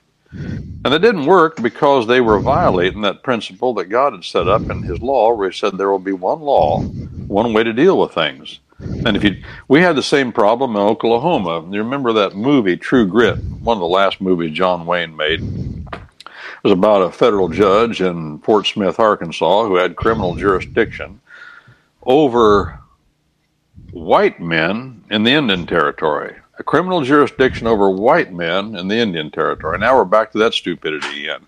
Well, what's a white man? What about the Cherokee kid that mounted a cannon on top of a mountain down there around Winding Stair Mountain and held off the feds for the longest time? He was white and red. Did the federal court have jurisdiction over him? Nobody knows.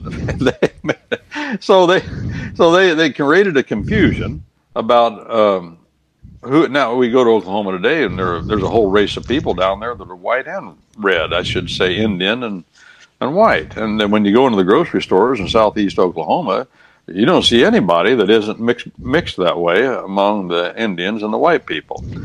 Well, this thing about trying to decide, and then we've got the same thing in Canada. They've got a problem. They try to set the Indian tribes aside and give them special consideration, send them a stipend every year. Now we're falling into that stupidity here. It doesn't work because you can't figure things out. So when you talk about citizenship, that's a foreign concept. It's a Babylonian idea to start with.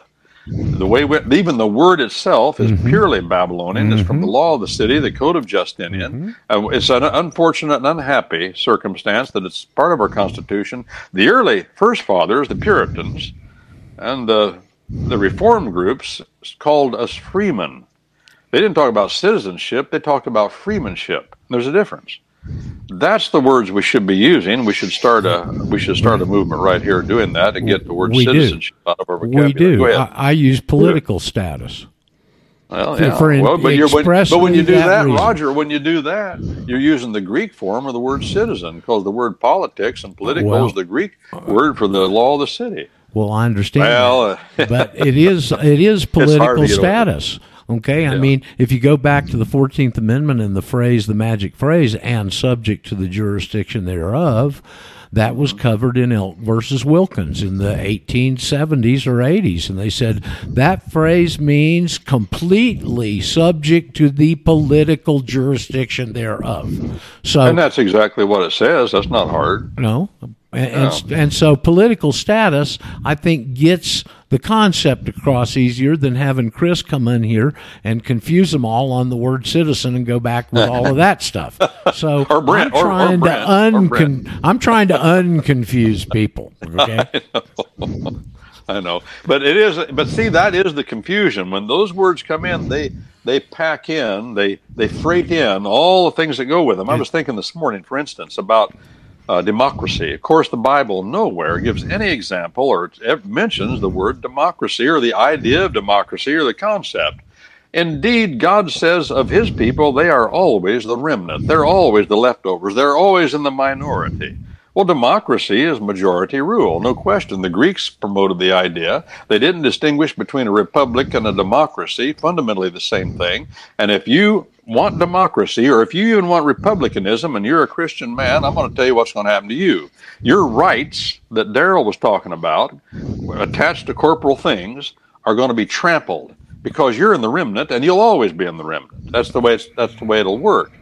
Democracy is not part, but we have allowed the idea of democracy, and with it citizenship and these other Greek concepts, and they've perverted what they really mean. They really mean that your rights are going to be trampled. Republicanism, the same thing. It's no different. Isn't it funny? We have two political parties, and the names of them both mean fundamentally the same thing, according to the people that invented the idea and pushed it, the Greeks, who were Babylonian to the hilt. Go ahead. That's like nationalist and federalist. Effectively, there's no distinction. There's a distinction without a difference. So, listen, I completely agree with your addressing the language, the lexicon, and the grammar. I don't. I'm very nitpicky about it, and for any number of reasons. So. you can talk to people about persons. You can talk to persons about their U.S. identity, and they don't really have any issue with that. Well, I don't have an identity. Okay, I don't have one. I have a nature. I don't need somebody else's identity. I don't have to identify with an identity. I have a nature, and my nature comes from the spirit and my faith. Okay, that's where my nature comes from, and so. Am I just being difficult here? Well, those mean the same thing. Well, no, they don't. Identity and nature are two different things, and completely different things. And here we have a Latin word again. Identity is another Latin word, freighting in. And person, I think somebody said last time, maybe it was you, person means to wear a mask. That's absolutely true. So you're back to words packing in ideas. Go ahead. But don't forget, these are sticks and stones ahead, can Ray. break my bones, but words can just enslave me. Yeah, well, that's right. I would just, in closing here, I would just submit to you that we're watching the process of another reconstruction, and they're at a point now where they feel so empowered that from a trans-global political situation and economic situation, they are going to do another reconstruction, and they fully well intend to address this two law or multiple law issue, Brent. I think they're in agreement with you. They want to go back to one law. Yep. Mm-hmm. Okay. Yeah, the wrong one. And the wrong. Yeah, one. That's correct. That's correct. So, so this is what they call about the Great Reset. It's also about the Great Game, and it's also about the Great Work. And who uses this language are the human secular Masons. This is all Masonic. Yep. This has Masonic roots into it. I can prove it. Yep. I have it in their own language. Yep. I have read their books. Yep. And I have it going back into the early 1800s and so on and henceforth. So all of your courts, all your judges in your courts that you attend to, Brent, I would assure you, if we could ever find out, I would say that 99% of them are mid-level or higher Masons to be in Masonry, that position, and they are human secularists. They are not Christian. They are human secularists, and they believe that they will make good men better and reach apotheosis. They will be gods. So when I was a boy growing up, I was in the oil field, and everybody around me worked in the oil field. And Ohio Oil Company was dominant, and they had that large tank farm there, and they had production, and everybody that worked, to have a job in the oil field was to have a plum. And especially back during the Depression, people would tell me how that other people were desperate, but if you had a job in the oil field, it was easy relatively, and you had steady pay. And I had a great granddad that worked for Ohio Oil, which was later called Marathon, and he retired about the time I was born. And the reason he retired was because he couldn't advance any further. And he was a roustabout. That means he was an oil Johnny. He pumped the wells and the powerhouses down there near the bottom. And he quit because he couldn't advance any further. His retirement couldn't have been any better because he refused to be a Mason. And in the oil business and in the mining business, masonry has always been, you go to these little mining towns out west, you'll find the old Masonic building right downtown, huge buildings usually, with no that windows. became the Brotherhood, yeah. And then my granddad, my father's dad, he got blackballed. He grew up in the oil field when it first started around the turn of the last century. And but he was good at it, knew what he was doing, but they blackballed him. They wouldn't let him advance because he wouldn't become a part of the Masons. And then another experience with my father. And I also, when I was a military man, I was in certain communities where if you weren't a Mason, you couldn't advance. I saw that too. This is all real, and it creeps into every little part of our world, and it becomes just like Judaism. Those fellows stick together, and Babylonian Judaism. Masons stick together. Romanists stick together. Islamic people stick together. It's all true. Who's going to take that away from the way men are? They're going to do that. But the question is, if I don't want to join the evil empire, what am I going to do? And that's why we're in the remnant, and that's why we have the Bible to give us instruction how to live in this world controlled by these evil empires, as Stan Monteith used to call them. And that's the question. How do you live in the world order, said Jesus Christ, and not be from it?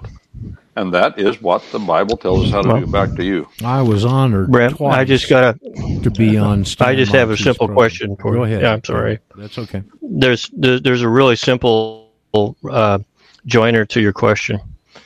What's your price? What is your price, right, Brent? What's your price, Roger? What's your price, everybody listening on the call in the audience? What's your price? Do you have principles? Well, I would suggest the evidence shows that the principles that people claim they don't live up to. That's a good point. Because this is what's your price. They were going to find your price. They're going to find it. Some are cheap. Some are more expensive. I'll tell you what my price is. It's my life. That's what it'll cost those people. Brent, I have a feeling there's probably some new folks on today that had not heard you before. I'm going to give you, although we're almost out of time, if you'll tell them where they can get more Brent Winters, please. You go to commonlawyer.com. That's www.commonlawyer.com. That's the website. You can see where we are on the radio. You can listen to us 3 hours a day, I believe. Yeah, 3 different times on the radio, and which is, of course, live streamed on the internet. And you can listen to me talk from now till the cows come home, and you can find the books there. Among those books is Excellence of the Common Law, Common Lawyer Comments Concerning the Law of the Land versus the Law of the City, a comparative law text of 958 pages. And then also other little booklets about the right to remain silent, jury duty, and also then the winterized version of the Bible. A common lawyer translates and annotates the Bible from the original tongues. Over 15,000 footnotes, 123 appendices, tracing the major themes of the Bible through the warp and woof of the context. I say that on the radio so I can rattle that off pretty quick, Roger. You did a good job. You covered a lot of ground there, Brent. We're always happy to have you here on Fridays, and there's been some real great understanding for a lot of people that have come out of some of these shows. Totally spontaneous. So we'll see you next Friday. And well, we all appreciate you, Roger, for platforming this. Well, like I said, I get a lot of rewards out of this, and you can't put a dollar price on it. I'll see y'all on Monday. We'll see what happens over the weekend. Have a good one, and hope you got something to ruminate on from today's gathering. See you Monday. Hasta la vista, baby, and all you crazy demons, too.